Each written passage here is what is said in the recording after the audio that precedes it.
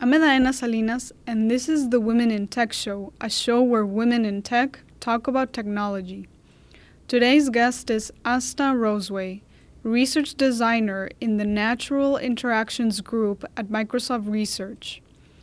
Asta works on designing wearables that are intuitive, engaging, and beautiful. We talked about DuoSkin, a wearable that looks like a beautiful metallic tattoo, and its capabilities.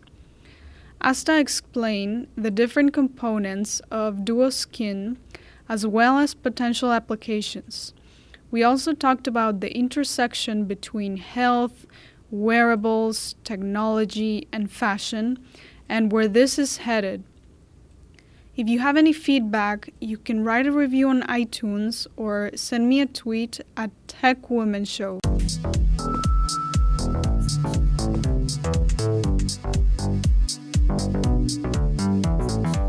Asta Roseway, research designer in the Natural Interactions group at Microsoft Research, is joining us today. Asta, welcome to the Women in Tech Show. Thank you for having me.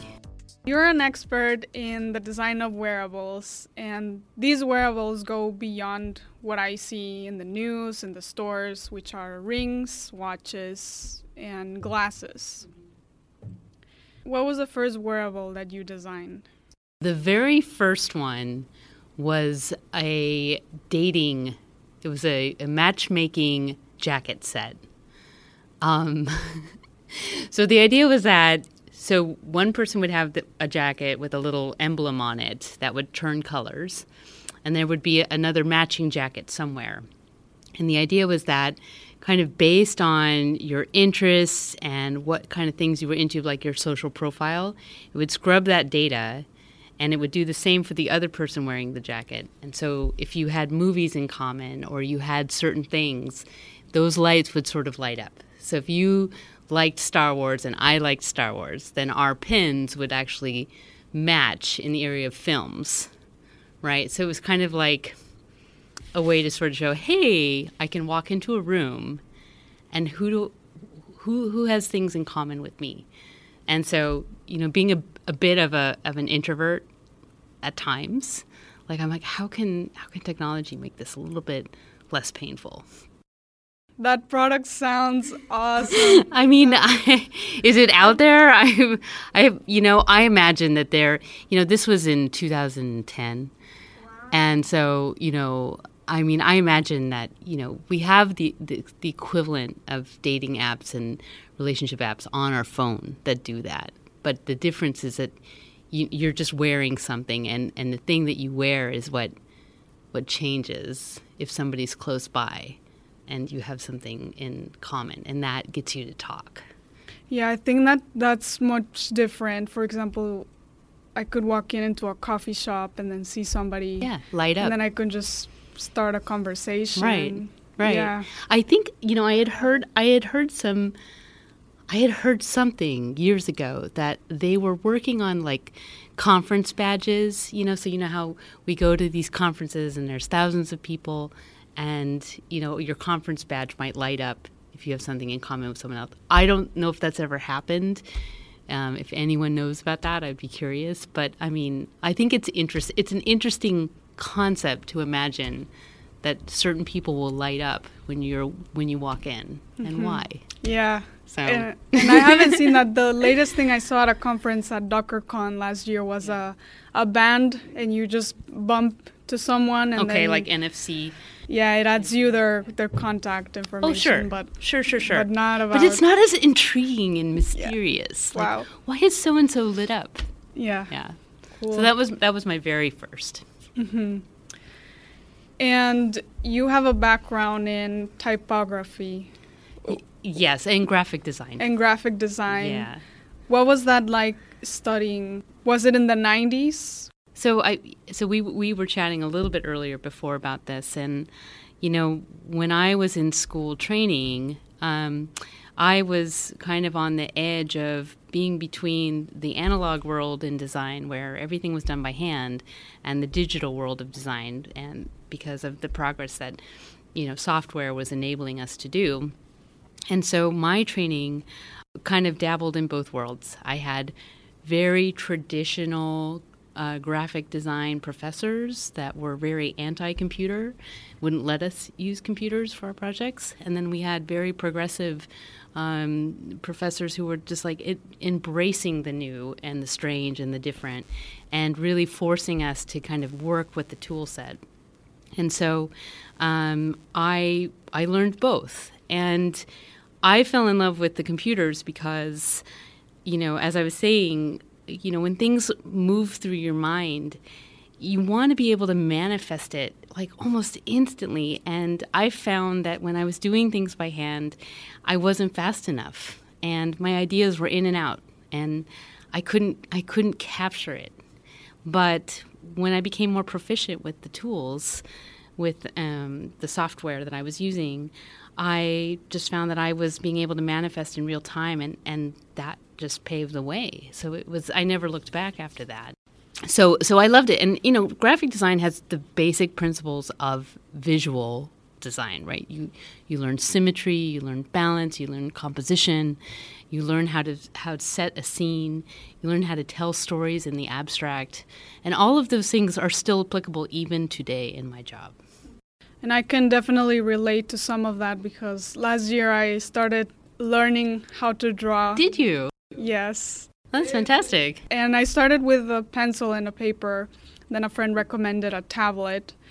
And I bought the tablet and I didn't use it for a year until recently. And I discovered so much power that the software gives you, especially with working with a lot of layers and undo. Oh, the undo is the best part, right? Where you're just like, Control Z, I'm back. Yeah. And you worked on DuoSkin, yeah, which for those that aren't familiar with it, is a wearable that looks like a really beautiful metallic tattoo. I loved it. And I wanted to ask you, what are the capabilities of this tattoo? Right. So we have basically three capabilities. First is input. The second is output. And the last is communications. So when we say input, we enable people to be able to touch their tattoos. And we use capacitive touch to generate a signal on your skin. And it tells the system that something is happening. And you can use that to control other things in your environment or on your phone. So, for instance, if I slide my finger down my tattoo, I can use that to scroll through apps on my phone, or you can imagine pairing it with a light in your house. So the imagination, it can go anywhere, really. But in the very beginning stages, you can just imagine a very simple gesture. As far as output, we used thermochromic pigment. So for those that don't know what thermochromics is, it's a color changing element that when heat is applied to it, it will turn a color. So it's a pigment. So I think you were probably not born in the 80s, but in the 80s they had these cheesy shirts that had thermochromic pigment on it, so that it would turn color when you get hot, when you heat.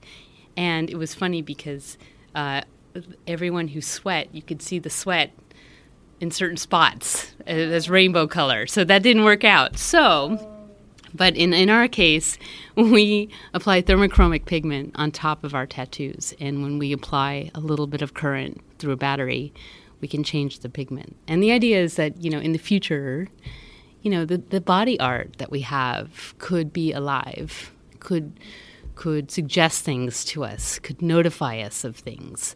And we thought just through color variation that was an interesting start. And is the amount that you need the amount of current, is it safe enough to... Well, safe is a relative term. So currently, because thermochromics require heat requires a lot of power. Okay. So we're looking at, at least a minimum 5-volt battery, which is pretty hefty if you think about it. It's not exactly ready for prime time. But that's not to say that there aren't other color-changing mechanisms that we can explore that can bypass some of the limitations we have with power. And we did that with some chemical stuff, so using chemistry to create natural color change. I've definitely seen something like that in toys where if you apply something cold, it turns purple. Exactly. So it's already out there. It's just a matter of pairing it correctly. Yeah. And for building this tattoo, were there any specific technological breakthroughs that enabled this to be prototyped? So, on-skin tattoos are not new. They've been around for the last maybe 5 years or more. And that primarily came from the medical industry, where they're detecting, heart rate or slight elevations in sweat levels and temperature. And those are the real breakthroughs. What we did is we wanted to take the concept of a tattoo, but in a more of an urban context, or more of you're just out every day, it's non-medical. And I think the biggest contribution we made with our research around DuoSkin was probably just using gold metal leaf or metal leaf as a conductive material. And gold leaf is something you can find at any craft store. And that was the big aha, right? Because anyone can go and get this material and create their own conductive tattoo. And we thought that was the lightning rod for us. Mm-hmm. Because we know that these other tattoos are being fabricated, but you can't access them or they're hard to get. And we thought, what if we can just open the doors and enable anyone to create their own functional tattoo and do it in the way that works for their personal style? When manufacturing a tattoo that enables you to connect with other devices, how can you ensure that this tattoo, if you're going to start mass producing it, how can you ensure that it will work in different people? Because some people sweat more than others and things like that. Well, so first off, the notion of the tattoo is that it's just temporary. And the lifeline might be, as long as, 24 hours, if that. And then you just peel it off or wash it away. So the robustness has not been designed to be long-standing. In terms of different skin and pH levels, that is something that we have yet to explore, because just our first round was, can we realize this technology? Can we get it to work? And then, perhaps the next wave would be like, okay, so let's deploy X amount. Let's see how these can survive out in the wild. Yeah. And when it comes to anything with skin, it has to be safe. And there are challenges to that as well, in making sure that what you're putting on people's skin is okay. Mm-hmm. What are some of the other medical purposes that can be used for the DuoSkin work, or in general? So when you think about it, I think we're right on the edge of some really big breakthroughs in this area, whether it's hybriding medical tattoos with chemistry or however these things are going to be paired together. But so for instance, L'Oreal came out with a UV patch. Did you know about that patch? No, what is that patch? Okay, so it's an NFC patch. It's like a sticker that you stick on your skin, and it has pigment. It has an ink pigment on it that turns color as it gets exposed to UV, and you pair it with your phone, and you can see how much UV exposure you're getting. Right now, they haven't come to market yet with it, because they have their own hurdles to pass when it comes to anything on the skin. But the concept and the notion of wearing something on your body that is very, very lightweight, that could just give you some indication that something's happening, is out there, and it's coming. And I'm not a psychic, but I will say within the next couple of years we should see things on the market for that. Yeah. And I think cosmetics might be the way it's happening.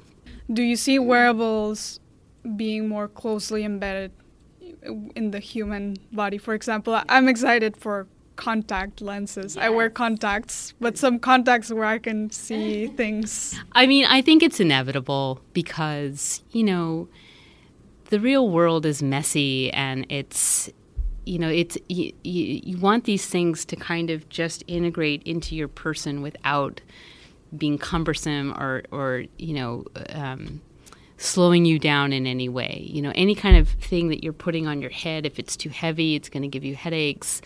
It's just natural that we would eventually want something that would be almost invisible, but gives us and augments us in a way, like that we have these powers that we can see beyond. We can understand, we can get messages before things happen, and so I think it's always just been human nature to just refine. And the technology around wearables, including batteries and materials, are becoming smaller and smaller and smaller just by nature, right? So it just seems inevitable that it will eventually be. And, they've even been talking about pills that you can swallow that will do tracking and scanning of your intestines, so you can digest your wearables too.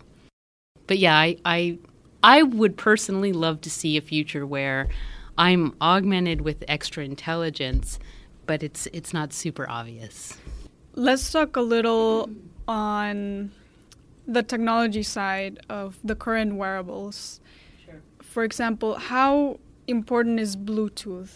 Well, so Bluetooth is for now is probably the best bet to enable your wearable to talk to another device or anything else, another system. It requires power, and again, the reason why wearables aren't even more prevalent today is because of the power issue. So Bluetooth requires quite a bit of power, and it requires the battery to be on all the time. Now, there are cases where the device can turn off the Bluetooth and just be a local device until it's needed to be something more. And that saves battery. But, we're also exploring ways that we can, get around that that barrier through near-field communication, so NFC technologies. There's low-powered Wi-Fi research going on at the University of Washington. And so these other sort of ways to trickle power and communication is definitely something that we will see in the next couple of years. So, but for now, Bluetooth is something that, you can pair with most anything with a brain and just say, okay, go. And the DuoSkin tattoo, what was that connected to? Okay, so we had sort of two modes. One was a passive experience, and that was using NFC technology. So in my case, I would have this antenna design on my arm with an NFC chip, and if I pass my phone near it, I can actually program my phone to do something, right? Maybe ring a friend or send an image or play some songs. So that's near field, and that's passive, does not require any power. And then the second mode is the one that's a little bit more power hungry, and that is enabling me to actually touch my skin and control things in my environment. That requires at least a 3.5 volt or higher, because we pair that with a capacitive board and an Arduino and through Bluetooth, right? So again, we're kind of in the same realm of current wearables today. But our hope is that we can eventually sneak around those constraints, because nobody really wants to wear a big battery on them. I don't. Yeah. I certainly don't. And what were some of the things you were able to control with your tattoo? Like you mentioned the NFC, right. But in the other case, was it you made your phone do something? Or? Yeah, so we paired it with a music app that enabled you to kind of like scroll through your songs if you wanted to. But we haven't done it yet, but I really wanted to pair it with lights in the room, right? Just, because you just like, it's magic. I mean, that's something that, Disney might want to do. Yeah. Are you listening, Disney? Yeah. But no, just initially just with mobile. So we talked a little bit about health, and I've seen this a lot in the news, big companies investing some effort in health and health apps. And another project that you worked on, is called mood wings. Can you explain what mood wings was? Okay, so I worked in the area of affective computing for the last 4 years, and essentially we're just looking at signals that come off your body that could infer certain states, whether you're in a stress state or not. And there's a lot of research going on currently around being able to really refine what those signals mean and if they mean that you're happy or you're sad. But the basic notion of it is, can we sense and pick up from your signals that you are in a certain state of mind or a state of physiological? So mood wings, essentially, what I found as a designer, as somebody who thinks about the experience that somebody has with technology, was that I found the experience of looking at your signals to be a bit daunting. And it wasn't obvious to me what was really going on. And so I was sitting in my backyard, and I was thinking about all of these signals and how do I make this easy for people to understand? And then a butterfly landed on me and completely just threw my whole thought cycle out the window, because I was like, oh my God, a butterfly. Yeah. And I thought, what if it was that easy? What if by looking at this butterfly and the way it's flapping its wings, that could tell me like if I'm stressed out or not? So that's kind of how that came to be. And it was complete just, random, right? But I thought, well, let's just pair it with something people will understand. And people, we do understand biomimicry. We understand if a dog is angry or in an attack mode. If the hair bristles, we know, right? Or if we see the teeth, we know.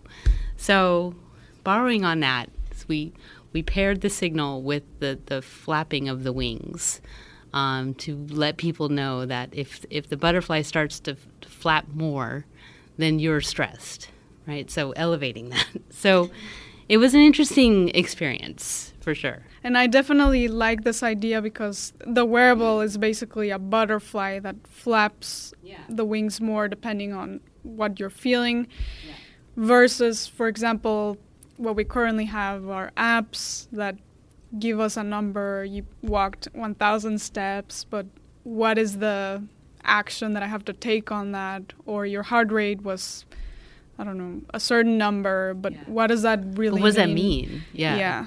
Well, and I think also I was feeling a little bit kind of burned out by, mobile apps, right? Like if I have to look at another mobile app, I'm going to throw my phone over the cliff, right? And I'm thinking, how can we just do something radically different? And when people see things move, like physical things move, it captures your attention and it makes you pay attention. And so we explored that, and we also explored an actual crystal that we turned colors depending on what state we can assess you were in. So you would have this crystal on your desk, and if it turned red, it would infer that you were entering a stress state. If it turned green, you were in the flow. And so to me, it was more just raising awareness of your own internal patterns, because we can often not know that things are going on inside of us because that's just, we've become used to it. But if we have systems around us that say, hey, something's going on with you, this is not healthy, then it helps us become more aware of these really quiet signals going on inside of us. And how can you measure stress? For example, for mood wings, if I want the wings to flap more when I'm becoming more stressed, what are some of the metrics that can help determine if I'm stressed or not? So there's kind of like two basic signals that we start with. One is the galvanic skin response, and that measures the sweat on your skin. We measure it right from your wrist and the palms. You know how they say when you have sweaty palms, it's very revealing. So we take that, and that sort of infers like your arousal level, right? So the more you're sweating, the stronger the signal because of the sweat and the conductivity, and it infers that your arousal level is going up. And we pair that with a heart rate sensor, right? And so we take It's called heart rate variability, and it's measuring the distance between your heart signal, the spikes in your signal. And if the distance between the spikes is consistent, it means you're stressed because you're in automatic mode. And the variability is if I'm not stressed, then my heart signals will be kind of off and different every time. And so we map those two signals together, and then we can sort of roughly get a quadrant that lets us know, okay, arousal level's high, heart rate variability is on, so that means, it's probably stressed. Okay, so it's not 100%, but it's a good basic foundation for understanding state. And so we use that to sort of say, okay, now drive the wings faster. And are there other scenarios where a product like Mood Wings can be useful, for example, in the medical field? So, one of the things that I always fantasized about and I never got to was putting it in schools. And you can imagine every kid could have a butterfly on their desk. And the butterfly flaps to show engagement, right? Like the child is engaged. Or maybe, so trying to encourage positive traits rather than calling out the negative ones, right? Like, I would love that. And how might that make the kids want to be engaged, right? By powering their butterfly. I love that idea. Me too. Yeah. Me too. And so that's part of the reason why, excuse me, I'm recovering from a cold. This is part of why we do these things, because, we can only have so much perspective on it, but who knows how someone else could take something like that and create a brand new experience from it. So, but education was one that I personally wanted to do. Yeah, and also, like you said, some children are shy, others are not, and the teacher might not have a clue. Yeah. And then in childhood, there are a lot of important experiences that map for later on. So. Absolutely. And another scenario you asked about, possibly in the health arena, is PTSD. So people come back from battle and they have episodes, and their caretakers don't know when those episodes will happen because they get triggered. And you can imagine having a wearable let the caretaker know that there's an episode that will be starting soon, right? Heads up, right? Just that difference, that little, even if it was 30 seconds, just give them a chance to be able to handle it would be amazing, right? Yes. And Mood Wings, like you mentioned earlier, the idea came when you were in your garden, you were outside.